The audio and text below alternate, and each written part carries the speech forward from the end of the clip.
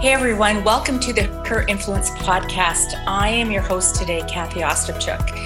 And as co-founder and lead catalyst of Gather Women, I just want to let you know that it's been our intention from day one to live out our values. One of them is invitational, that we choose to be invitational. Everyone is welcome at the Gather table. And that is as true from day one, from minute one, as it is today. We know that we live in one of the most multicultural countries of the world, and so we've always seen ourselves as very embracing of all the cultures of the world. We know that we have a particularly large demographic of Indigenous people in Canada, and so we've tried to talk about the issues that brings to our nation as part of what we do at Gather in recognizing our Indigenous sisters as well. And we know also that unbelievably in the last 7 to 14 days, what's happened in our world is incomprehensible.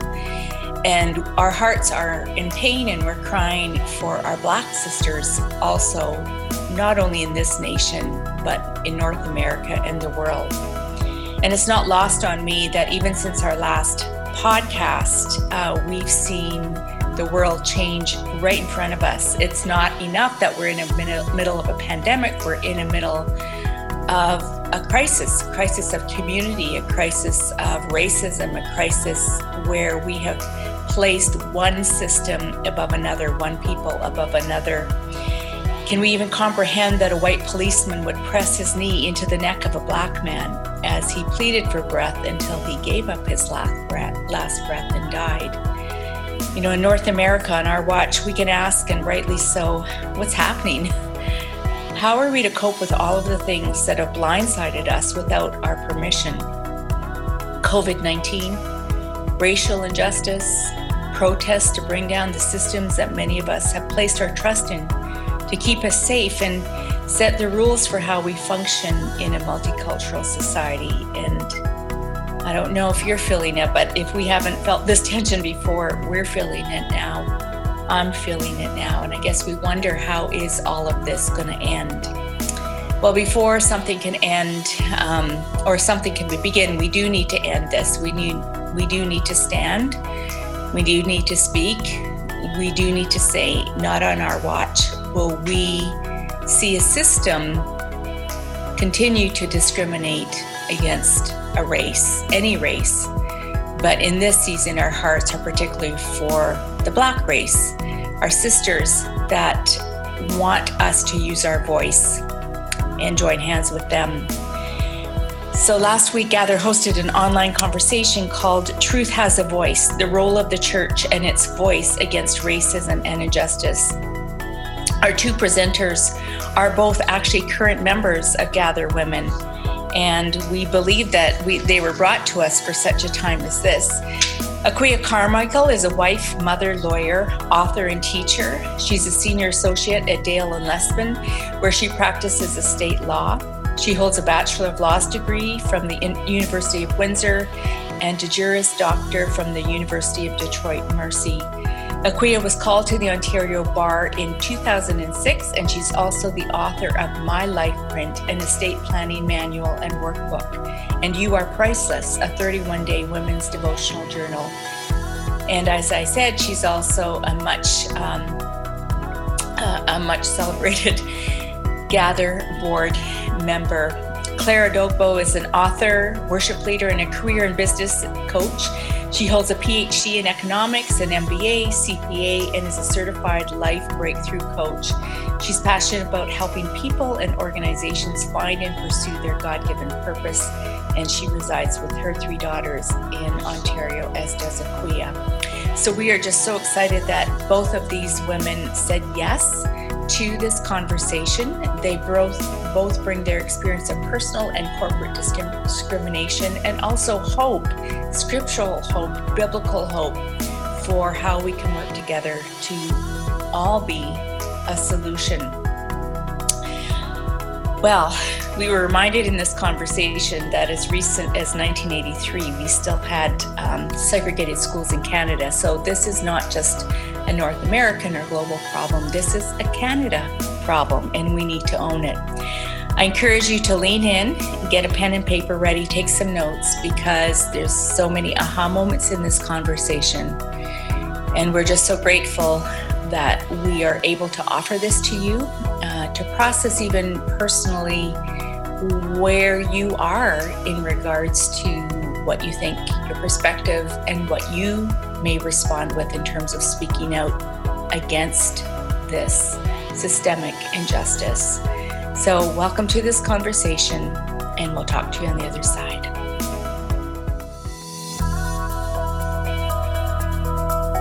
Welcome to the Her Influence podcast, calling women to rise in purpose and influence your world with real voices, bold words, and whole hearts. The Her Influence podcast is created on behalf of Gather Women by Women in Canada for women everywhere to rise in their leadership influence wherever they are planted. We are grateful for our sponsor partnership for Season 3 with Sisterhood YXC and Lead Women, a women's cohort designed to provide women with a graduate education in ministry leadership that empowers them to bring transformational change to their churches, communities, and world with full or part-time and geographical flexibility. Find out more at horizon.edu. And now, here are your hosts, Kathy Ostapchuk, Vanessa Hoyes, and Caitlin Say. Thanks, Kathy. I'm looking forward to moderating this conversation and just asking some questions in which I will leave Aquia and Claire to freely answer those. And as Rebecca has said, if you have any comments or questions that you'd like me to pose once they've answered some of the questions, please feel free to send me a message, and we'll make sure that I get those incorporated into our talk. So my first question, welcome Aquia, welcome Claire.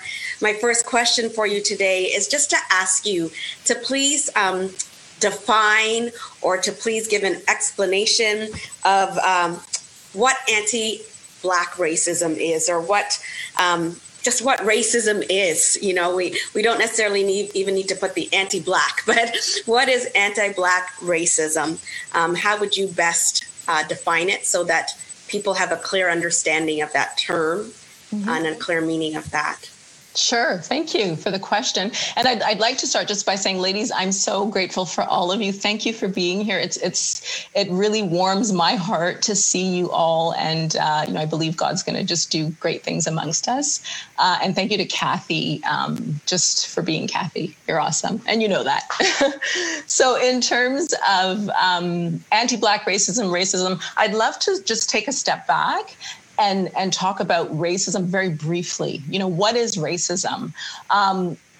If you Google it or look it up in a dictionary, you'll find that racism is based in an ideology, or in the ideology that one person or one person's race is superior to another person's.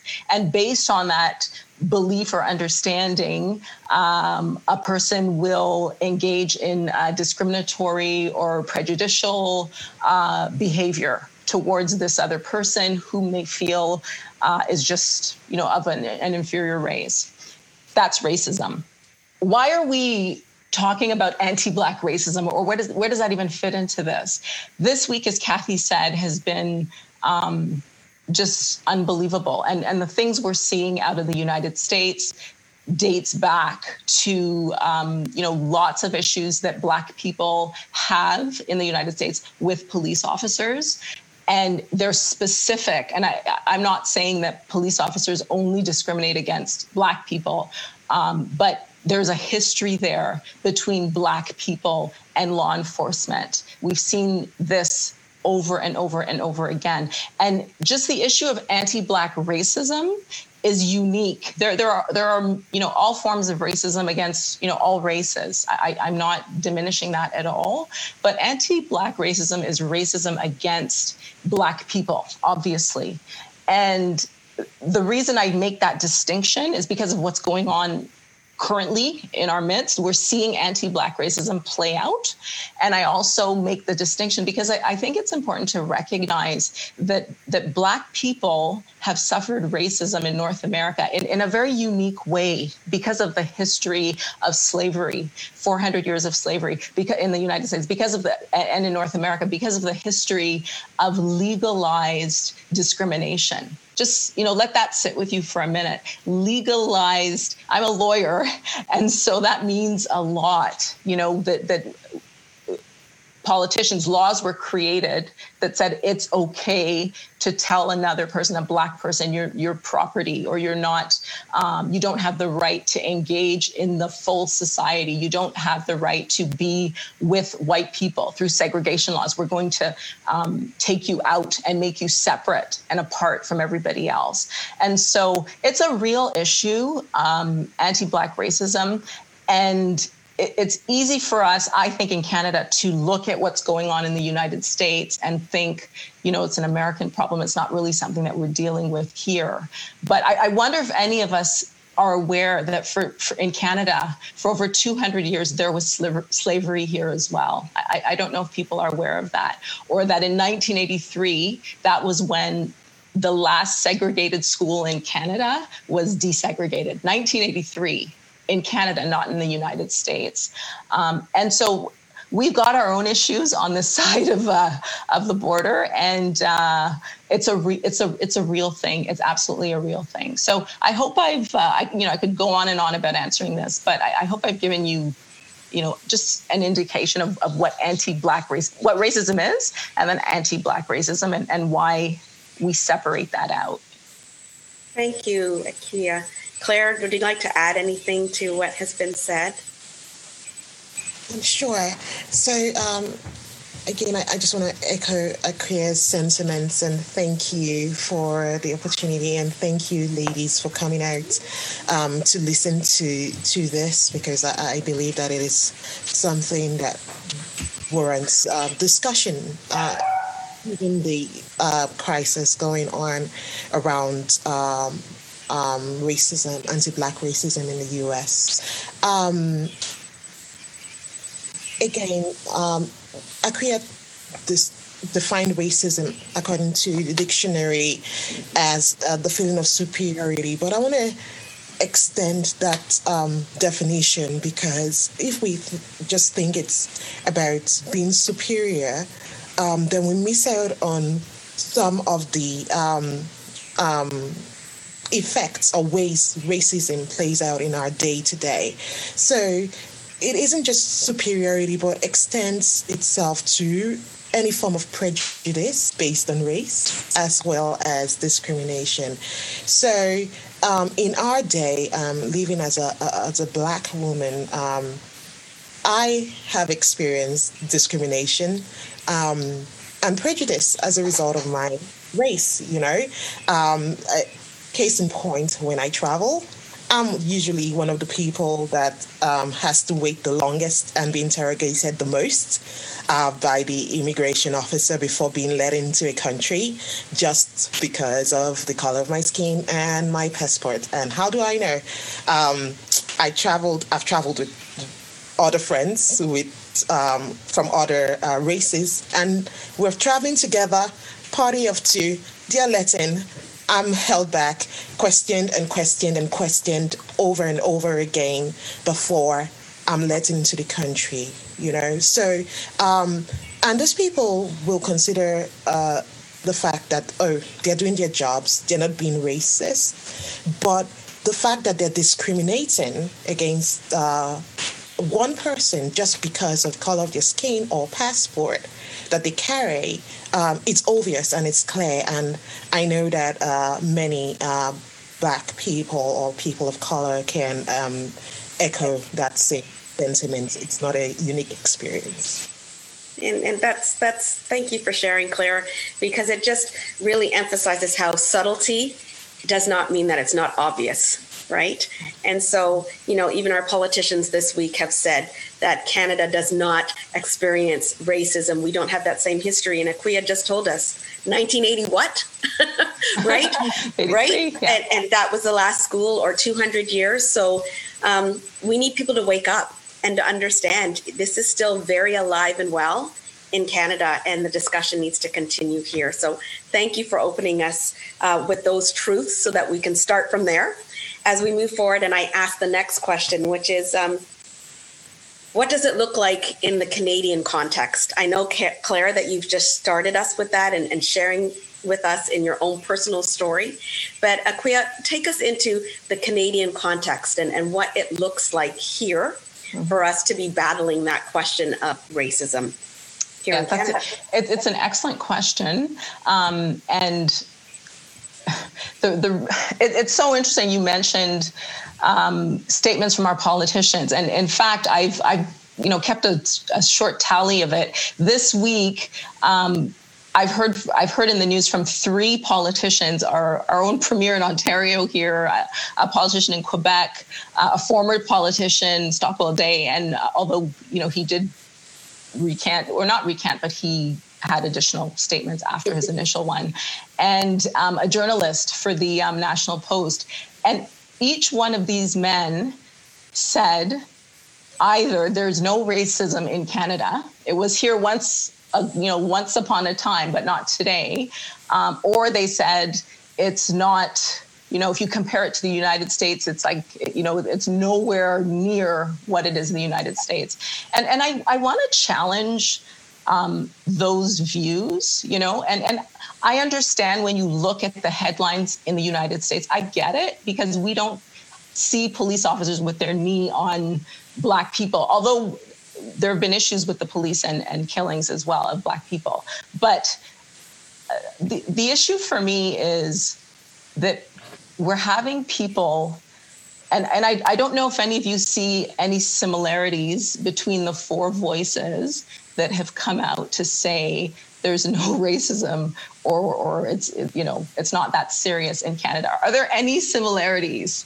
We see 4 males. We see 4 white males. I've been alive for 49 years.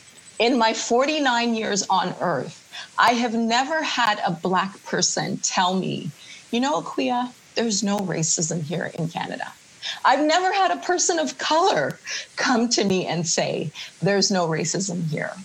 And it reminds me of a situation I went through with my husband. And I'm sharing his identity. I told him I'd cover him. And he said, no, it's okay. You can share my identity. And so I'm going to tell you what and he's a wonderful man, by the way, just for the record. We were watching a television show, and they were talking, it was about childbirth. And they were talking about, the experience of giving birth. And, there was a lady there, and she was talking about the pain she experienced. And there was a photograph of somebody in a hospital room and all that they were going through. And my husband says, it doesn't hurt that much. That's what my husband said. He said, it doesn't hurt that much. And I looked at him and I said, look, I love you. And so I'm going to forgive you for saying that. And I've never actually given birth to children. I've never given birth. So I don't actually know what it feels like to give birth. I've been in the delivery room with a woman who was giving birth. And if I didn't know what pain was, I could see it on her face, and I was clear on the fact it was pain. But I said to my husband, don't ever say this in a room of women, because you're a man. You've never given birth to children. You will never give birth to children. You can never, ever, ever understand the pain or lack of pain or the height of pain or the minimal pain that's in. You just can't get it, and you will never get it. And you don't have authority to speak on a woman's experience in giving birth. You simply don't have authority to speak on that because you don't have that experience. And when we deal with issues of racism, it's so painful as a person of color, as a Black person, when we hear, and again, leaders and you know what, to be honest, maybe some of us on the call, some of us, maybe we're not sure, or we don't really believe it's that bad in Canada because it doesn't look that bad. But I promise you, as a Black woman living in this country, I have experienced racism. I experienced it 30 years ago when I was in high school, and I had somebody call me the N-word for absolutely no reason. I did not know this person from anywhere, just came out and used this word on me in a tirade. I experienced it in university. I went to Queen's University. I experienced it when I lived on residence with a person who was describing another person's body part and said she has an N, I put that in quotations, an N behind, and said it right in my presence and just laughed because she thought it was hilarious. I've experienced it as a lawyer. There was someone that I was supposed to be representing, and the person used the N-word on me and was screaming at me. And just a couple of months ago, I went to meet with a client in a particular place, and it's an all-white establishment. And when I got there, I had such a hard time trying to access my client because I was the only Black person in that place. And to be honest, maybe the person was just a difficult person and it didn't have anything to do with me being Black. But one of the things I'd like to communicate to all of us that are not Black is when you're Black, one of the issues with the Black experience is that you never really know why people are doing what they're doing. You know, if you're treated in a way that you don't think is appropriate in a particular circumstance, there's always that question in the back of your mind. Did they ask me all these questions because I'm Black? Or do they always do that? And I don't know, but it's a part of our experience and it's real, and it minimizes our quality of life when we're living like that and thinking about that constantly. And so I just, in the Canadian context, I would say, number one, it's really important for us to all understand racism is alive and well. It's here. And the idea that it's not so bad in Canada also leads me to ask, how much racism is okay?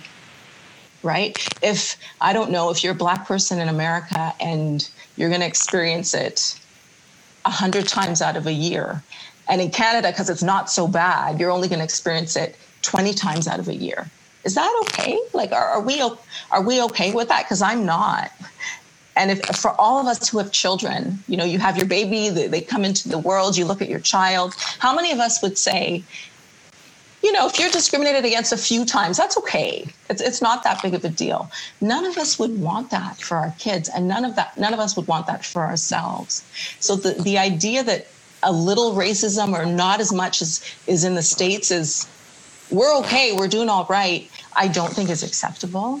And I think it's so important for us to just see things from the other perspective, not the people who insist that racism doesn't exist and who aren't ever having that experience, but really from the people who are likely to be having that experience and having a conversation with them. Right? Because one time is too many. And so to say that it's not as big is like, who measures like that? Right? It only takes one car accident to change somebody's life, one murder to take somebody's family member away. So one is one too many, whether it's as much or as little. Thanks for sharing, Akua. What is the biblical response to all that we are experiencing right now? Because I just even had somebody send to me a pastor in the States who is preaching to his congregation about how this is crazy, like he's a white supremacist and just preaching these kind of things, and this is a church. So let's just look at the word as opposed to churches and really answer that question, which Claire had started to in her own personal testimony. But what is the biblical response to what is happening right now? Right. Well, I think there are two scriptures that I've really been thinking about in the context of racism and injustice. And if you look at Matthew 22, 36 to 40, and I'm not going to read through it line by line. There was a question asked of Jesus, what's the greatest commandment? What's the greatest commandment? And Jesus said, you're to love the Lord, your God, with all your heart, your soul, your might. And then he says, and then you're to love your neighbor as yourself, right? And as Christians, the one thing that's supposed to unite us and bind us is our love. The world is supposed to know that we're Christians because of the love that we show for all people, right? And so racism, I would say, is the complete antithesis of love, right? It's one of the highest expressions of hatred that a person can manifest, I believe. 1 John 4:20 also tells us that if we can't love the person that we can see physically, we can't love a God that we can't see, right? And we prove our love in the way we treat one another. It's just that simple. And so in terms of, what is the biblical response? What is the Father's heart as it relates to racism? I think it's really clear. We just need to love people and to love everybody. And when we look at people and we see their color before anything else and begin to behave based on our ideas or stereotypes of that person's color, we've completely lost love. We've just completely lost it. And so, I don't think it's not complicated. The biblical response is not complicated what God's heart is to this. We just need to love people and an inability to see people as image bearers of our Father, to see them as people made in the image of God, that he loves every single one of us, that Christ died for every single human being, regardless of their race. The inability to see that is not to understand the Father and not to understand how much he loves everybody and wants us to do the same. Thank you, Aquia. That is, you said some things there. It's not complicated. And it's just so the antithesis of God's heart. And it's hard to think that in the church, we're still having these same battles. It's very heartbreaking because we're supposed to be God's heart. And that's a hard thing when we have to take it to the heart. And I heard somebody say this week that we can't expect the law to change what is a sin issue, what is a heart issue. Absolutely. And so it starts at the church. Claire, are you back with good sound? You can start where you, and you can add on to what Aquia was saying. Can you hear me better now? Is it better? Mm-hmm. Thank you. So I was talking about, I was going to talk about the experience of my 5-year-old with distinction and experiencing that in her class. So as the only Black child in her class, she has difficulty getting people to play with her. And then she comes home and she says, Mommy, why is my hair not like theirs? And my classmates were laughing at my hair. She has braids. She loves her braids. Or why is my skin this color? Is it so? She in her 5-year-old mind can already see that she looks different from these people, and therefore they're treating me this way because I am different from them. I don't have friends in my class because I am Black, right? And I wish it was just her experience. It has been the experience of my 3 girls, and they have had overt comments that tend towards racism. And I was sharing Aquia yesterday about one particular child asking in my oldest daughter's presence why Black people can't swim well. And we corrected the child there and then in love. Just little things like that we see. And it's heartbreaking because we see it in its kind of raw form amongst kids too. That distinction, that discrimination, yeah? And so in terms of a response to that treatment, as Aquia rightly said, it is love. And love has 2 sides of it. So for other people of the white people, loving people of other color, and us loving our enemies or those that treat us bad, So the white person is not the enemy, I must emphasize that. But where we begin to also paint a people group that is as victims, when we decide in our hearts or choose to identify people group as the enemy, that is also the antithesis of love, right? So just looking at scriptures, Jesus commands us to love our enemies. And I just want to read a few of these because I was challenged again as a Black woman. How am I showing love to the people who are discriminating against me or against my children? You know, it's fine. You can do that to me. It's not acceptable. But when you do it or you see done to your kids, you feel another sense of helplessness because you can't do anything about it, and they have to grow up in a world where there is prejudice and discrimination, right? So Jesus says in Matthew 5:43, I'm not going to read all of it. It says, love, you're familiar with the old written law, love your friend and its unwritten companion, hate your enemy. I'm challenging that. I'm telling you to love your enemies. Let them bring out the best in you, not the worst. And when I think about what is going on right now, I am so reminded of what the scripture says about bringing the best in us, not the worst. Yeah, we can see the way things are getting out of hand, even though it's for a good cause. But let them bring out the best in you, not the worst. When someone gives you a hard time, respond with the energies of prayer, for then you are working out your true selves, your God-created selves. And that's from the Message. What does it mean to love people? And this is another thing that we talked about previously, but because we always say love, love, love, love, love. And sometimes I feel like in this context, we have to realize that love is an action word. It is an action word. It's not just a fuzzy feeling of saying, oh, I feel this warmth towards this person of color. No, it goes beyond that. It says love does not traffic in shame or disrespect, nor selfishly seek its own honor. Love is not easily irritated or quick to take offense. Love joyfully celebrates honesty and finds no delight in what is wrong. Love is a safe place of shelter.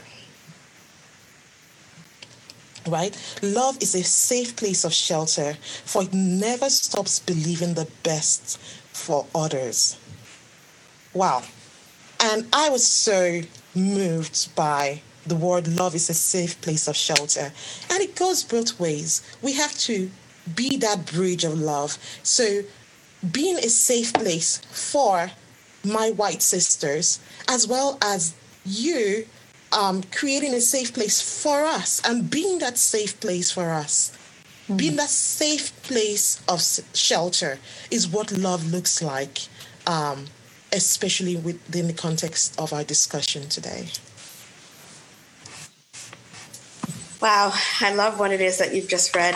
Thank you so much. That does give us a whole lot to think about, and then leads so well into my next question, as you've both answered the biblical response in reading scripture and telling us that the scripture is what it is that we use as our rule.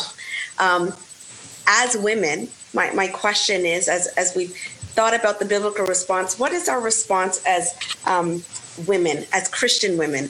An individual response, and you've given us a beginning for that, as well as a collective response. Together, what can we do? By ourselves, one-on-one, what can we do? What would you say is our individual and collective response as women to this very big problem of racism and what's happening in our society right now? Akwiya? Oh, yes. So, and I know Claire will have other things to add to this.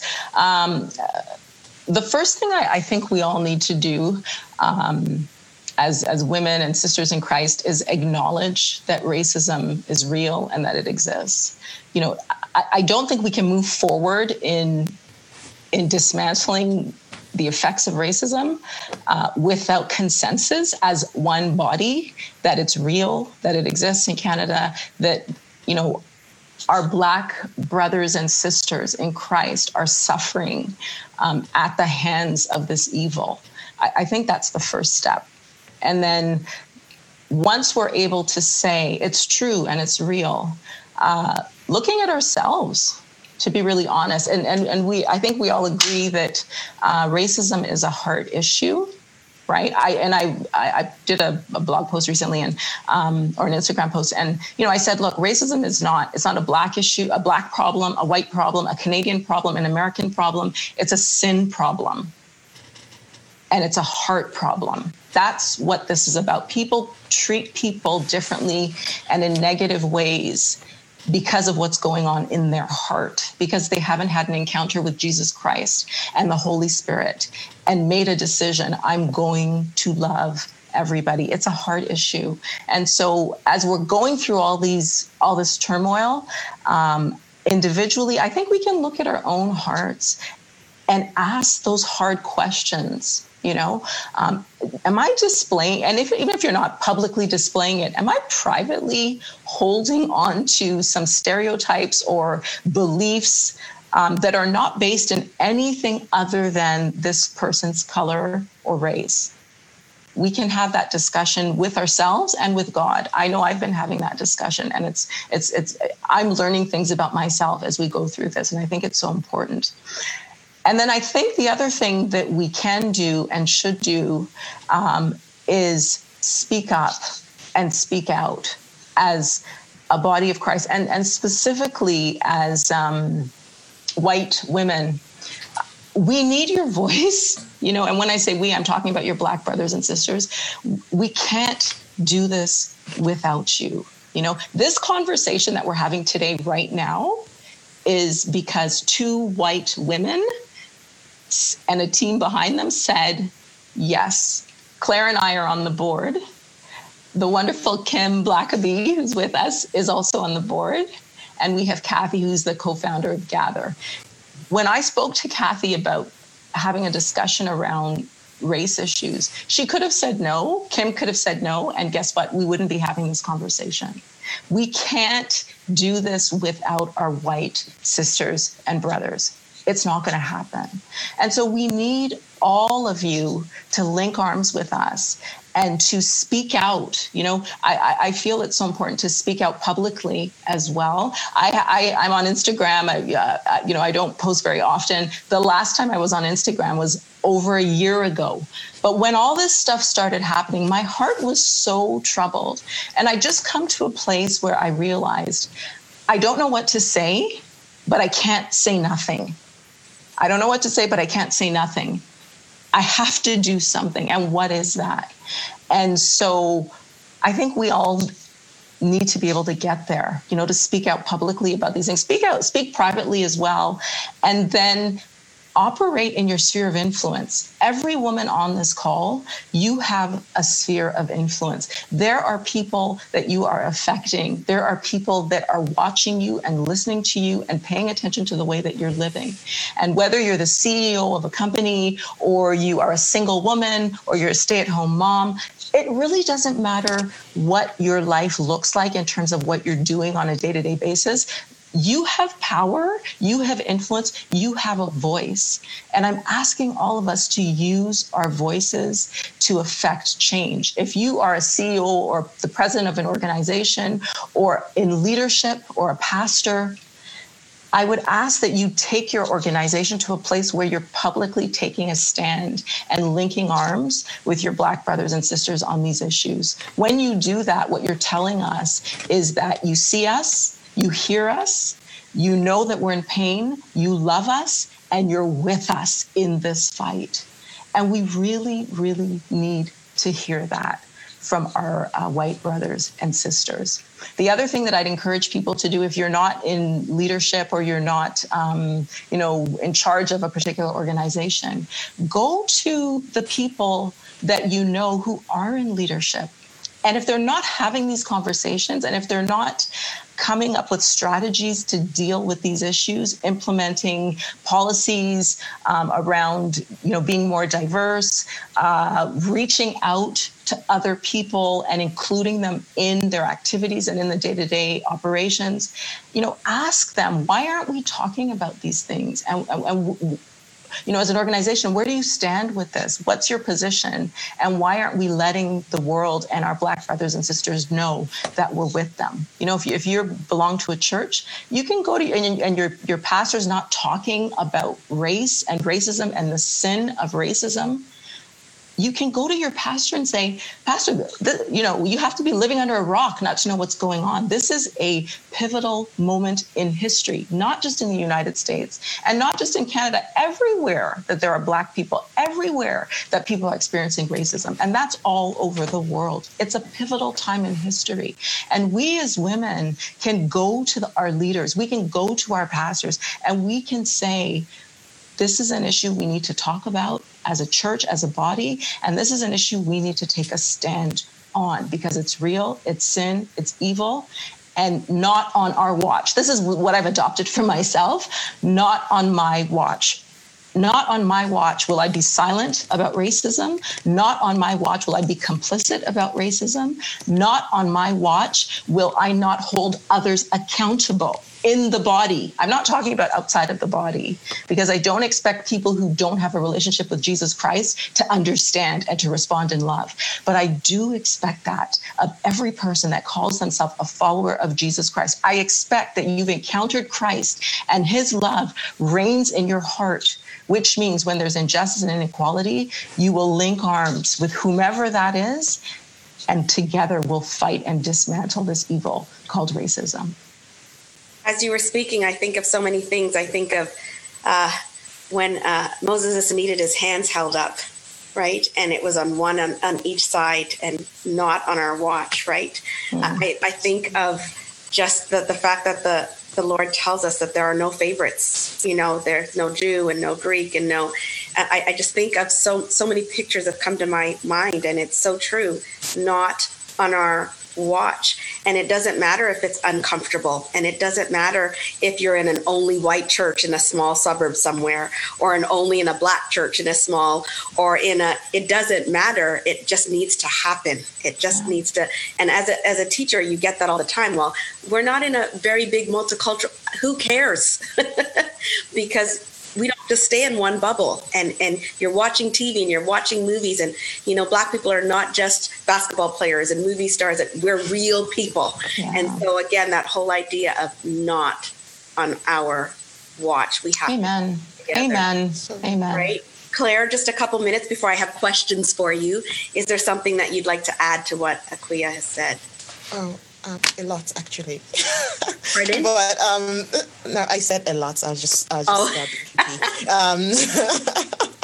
but so good, Akua, not on our watch. But I'm just thinking about a framework also that we can walk out of this conversation today with and do something with. And in Acts 1:8, Jesus talks about us being witnesses in Jerusalem, in Judea, Samaria, and the rest of the world.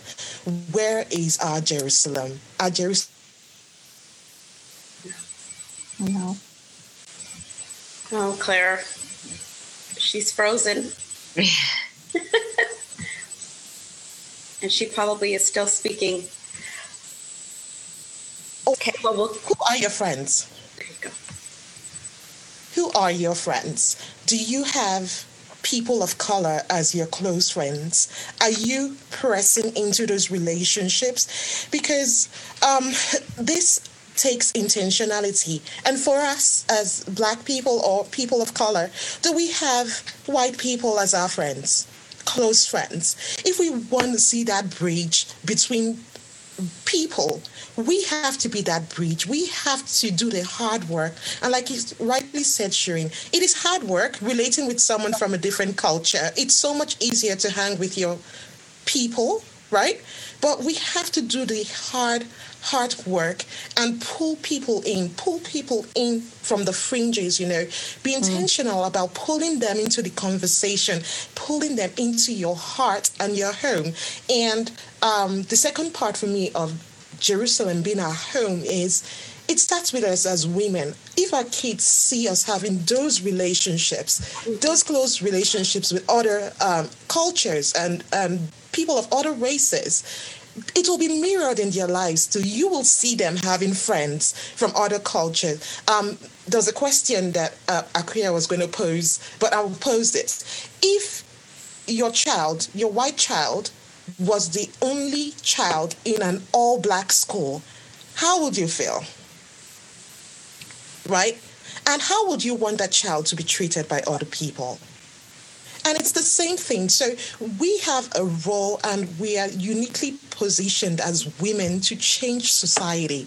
And it starts with our homes. The society we want to see starts with our homes. In our homes, there should be no distinction between any race. There should be as much as we can.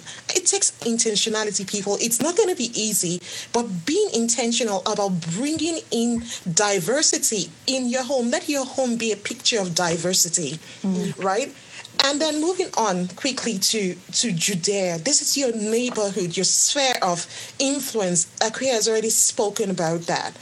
And Samaria speaks of discomfort, right? For some of us, we need to step out of our comfort zone, like way out of it, and deliberately put ourselves in environments where we have to interact with people who are not like us, being intentional about it, loving people. And I mean, it may look like a mission trip or any other activity that you want to do. I remember for some years, we were very intentional about taking our kids on mission trips for that reason. Now, we are Black, and then we go to Greece, meet refugees from the Arab world. We lived in the Arab world for a long time, but we were doing these things, took kids to South Africa. Anyway, beside the point, but it was intentionality on our part because we wanted to expose them. Because what we want from the white people is the same way I want from my child. The same thing I want from my child. I want my child to be the one who walks up to that only white kid in their school, if the cases or the table was reversed, and is a friend to them and treating them with no distinction, So I think that we have such a role to play. And of course, there's the rest of the world, and there's social media and speaking up, as Akria rightly says. But I will stop there. But we can do so much. We can do so much to change. And it may seem, thank you, Claire, thank you, Akria, and even what you've said, it may seem overwhelming, but the first way forward is the first step. And so, as Akria even just said, I thought of the scripture, I don't know what to do, but my eyes are on you. When she says, I may not know what to do, but doing nothing is not an option, right? It's so doing something, and you start small and you start with one step. Ladies, we do have a couple questions for you. So the first question was a question about being a female and being Black and having problems in both those areas in terms of, is discrimination more intensified when you combine being Black and combine being a woman, being female in this whole world here? How would you like to answer that question? I have a really short answer. Yes, because they're just layers, right? They're just layers. So yeah, absolutely. And everyone here is facing a battle. Everyone here is dealing with difficulty, and we've just got to recognize it's a fallen world, and we're all battling something. Some of us are battling more things than others. That's the truth with racism. But we've just got to push forward because, God made us who we are because he knew with him we would conquer. And whatever we're dealing with is not going to overcome us. We had the question of can one person's action of love really affect the systemic racism that exists out there? And the other question that came in there is kind of combined with that one. It's a different question, but I'm going to put the two together because this is where some of our sisters don't even want to respond, because the question is, what if we don't say the right thing? What if we don't do the right thing? So here's somebody asking, can one person's action really affect it? And somebody else is really concerned with, but what if I don't have the right words or I don't know what the right action is? Help me. So the answer is yes. Yes. Akria mentioned before that racism is the same problem. Now, within the mic again. Oh boy. Can you hear me at all? No? Yes, no. Oh. So sad. Okay. Can you hear me better? No? I think you're going to have to type it out on the chat. Okay, I'll pass it over to Akria then. Akria. Okay. So the one question, can one action of love make a difference? Is that the question? Yeah. Can one person change? Can one person's action affect or change the systemic racism that's out there?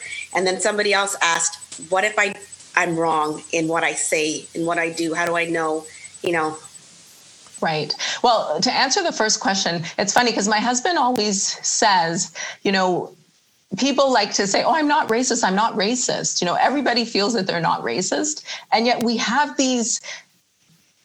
all these racist acts taking place, right? So yes, one action in love can make a difference. And if everybody on this chat decides from today, not on my watch, I am always going to take an action of love or do my best to do that, we will already begin to see racism dying and diminishing. And if you tell your friends and they tell their friends and you tell your family, yes, you might not see it as a big headline tomorrow, but it's working through us and it's reaching and having an impact over a period of time. Like racism in this country, we've had it for 200 years of slavery. It's not going away tomorrow. It's not going away next week. It's not going away next year, right? Even during these protests, police officers have been arrested for mishandling protesters while they're protesting police brutality. It's not leaving us right away. But every action of love that we take is making an impact globally and corporately. And even more importantly, it's making an impact in the life of the person that you are having an interaction with. Racism is not just a corporate issue. It's very personal. And the love you show to your neighbor or to your friend or the person you don't know but have decided to draw in to you and into your world, that is going to mean something to that person. Wow, that right there. Racism is not just a corporate, and it means something to the one person that you're dealing with. If we just look at each life as valuable and just work from there. So it's about 12:57. Claire, can you speak better? Would you like to say anything before we kind of summarize and draw this to a close? Is there something you'd like to say? Well, I think Akria said it so beautifully. I can put it better myself. But pressing into those relationships begins to ease this discomfort, right? Part of not knowing what to say comes from perhaps not having enough people of color, Black people in our circle that are close enough that we find a safe place, right, enough to voice our comments and our concerns, and this is how I'm thinking, without condemnation. And I want to encourage my Black sisters on the call that you be a safe place, that your white sisters can say, I'm really struggling, I'm not sure, is this right, as well as my white sisters, you being a safe place for us. So it's creating that safety, that place of safety where people can be themselves. That is the objective. It's not about being polite. You need to get past being polite here and have real relationships, which sometimes has conflicts, but that's where we learn from each other, right? So be a safe place for people, and you can change the world. We are raising, especially mothers on the call, you are raising the future leaders. We're going to end systemic racism if our kids, right, grow up in a world where there is no distinction. They will get into government and they will not see distinction, right? And they will end all forms of systemic racism. Now, this is almost like a utopian view, but it is possible. It is possible. I look at the millennials as a people, as a generation, as well as the Gen Zs. They are less discriminatory, and I can see the change. The change is happening, people. It's coming, and we can do something about it by facilitating change in our own homes and sphere of influence. Wow. Shireen, could I, and I know we're over time, I'm going to be 30 seconds when I say this, in response to the question around, what if I say the wrong thing, and the fear around getting it wrong, quote unquote. First thing I would say is when you don't say anything, your silence has a voice. Right. Your silence is actually communicating something.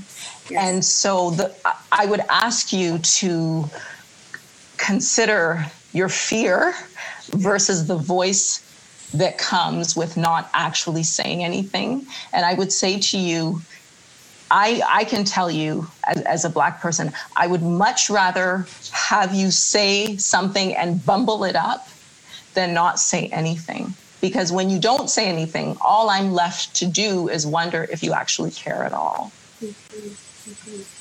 Wow. And that's so true, right? Not saying anything is like saying, well, I didn't make a choice. You did make a choice, right? It's not making any change anywhere. And we have to get to that place where when the fear of changing is less than moving ahead and knowing what's going to happen in our future. Ladies, we are so thankful that we have had your voices in this conversation. You've said a lot. You've said racism is not going away. It's been here 200 years and it's not going to change overnight. But one step, one effort from one person will make a difference. And our churches and as Christian women, we need to speak up and we need to say something. And the change happens when it starts in our homes and what it is that we are going to teach our children and our family to have no distinction. And scripture says to love our enemies. And how does that look like? What does that look like in the actual active form? It's not just our words, but we've got to be able to invite people intentionally into our circles, into our space, into our home, into our conversations. You talked about giving our sisters grace, allowing them to speak up and allowing us to be a safe place. And it goes both ways. This conversation has been amazing. And it's obvious that it's not just this is just the beginning. It's not just ending here. We're not going to just say, hey, we're not going to have this conversation anymore. We've answered all the questions and we can now move forward. This is an ongoing journey of love and an ongoing journey of reconciliation and an ongoing journey of going before the Lord and saying, Lord, forgive us for our sins, and an ongoing journey of, Lord, heal our heart. So we know that at Gather, thank you for joining us. Thank you for saying yes to Kathy. Thank you for Kathy saying yes to you and having this conversation. Thank you, ladies that are part of this and on Facebook for joining us because you care and because you want to know and because you want to grow. Thank you for what has started here that the Holy Spirit is now going to continue to work in. And at Gather, ladies, we are inviting you to understand that we're going to keep having these conversations that we would love you to be a part of. If we're not just talking about this and race, we're going to be talking about other things that are hard topics to be discussing and hard topics to be, let's just say we're getting married, people. In sickness and in health, for better or for worse, for rich or for poor, we are getting married, ladies, so that we can work through these things that are so prevalent in our society. We at Gather say thank you. And we at Gather say, come and join us. We're going to try and do it every other week. And if it's not every other week, it'll at least be once a month that we are going to have some true and open conversations so that we can continue to teach each other, and so that we can continue to grow with each other, and so that we can continue being the kingdom of God here on earth. So I'd like to say thank you. And I invite Claire, please, to close us off in prayer. But Kathy, is there anything else that you would like said before we close? Just Claire. God bless you. Please pray. Lord Jesus, I thank you for this space, oh Lord, that Gather is a safe space, oh Lord, and Gather represents what we want to see happen in the wider society. Just looking across my screen, I can see the diversity of women linking arms. And I thank you for Kathy, oh God, and for Kim, who said yes to this, Lord. I pray that this truth that has come to us today will transform our lives, oh God, and with knowledge, oh God, will come the realization that we can do something, that we will leave this conversation feeling empowered and not deflated and overwhelmed, oh God, that we will go out of our way to reach out to someone different from us today, oh God, whether black or white, Asian, wherever they are from, oh God. We will be people who are intentional about creating safe places and being a safe place for people. I pray that you'll bless us, bless our homes, and I just pray, oh God, for change, oh Lord, because we trust you that you can end systemic racism of every form, Lord, and we pray your peace on the Floyd family, oh God, as well as in the U.S., Lord. Will you just come and intervene in this circumstance today, Lord? We trust you, Lord. In Jesus' name, amen. Amen. Thank you so much for closing us in prayer, Claire. Thank you, each and every woman on the screen and on Facebook, for joining us in this very hard but necessary conversation. The one, the few, the many. We hear you. We love you. God bless you. Well, I wouldn't be surprised if all of you were as moved as I was by this conversation. I had a few aha moments. Aquia said that racism is the antithesis of love, and I believe that. It's really hard to believe that even though it may be subtle in our generation, the things that we have witnessed ourselves, it's still there and it still exists. And Aquia's question that things that have happened to her in her lifetime, she has asked, is it because I'm Black? She adds to that as well, is it because I'm Black and I'm a woman? And we can see that we've experienced discrimination not only as different races, but also because of gender. So these are things that we want to think about. These are things that we want to actually practice the Jesus way. We need to show love to our perceived enemies, even though we haven't thought of any other race as our enemies by the way we've treated them. We may have shown that without being intentional. So we need to move forward. We need to love those that we can see so that we can say that we love God who we can't see. Those are both related. We would love to hear from you. hello@gatherwomen.com. We would love to have your voices part of our shared voice, our shared vision across the nation. And this conversation is going to be one that we are going to continue for a long time until we can say that we are all equal in the sight of God and actually in the sight of each other, that we see each other for the beauty, for the diversity, and that we actually express one of our other deeply held Gather values, and that is harmony through our diversity. We can't make a song just with the melody, girls. We need the harmony. We need the diversity. We need each other. This is truly the kingdom of God. Thanks for joining us today. Take care. Thanks for listening to the Her Influence podcast. Download and share this episode and subscribe so you don't miss an episode. Go to gatherwomen.com for show notes, resources, and events in your area. We invite you to join the movement to hear the voices of women represented in equal value and strength in all kingdom conversations, and to see the presence of women in equal value and strength in every area of influence. And now, rise in purpose and influence your world with real voices, bold words, and whole hearts.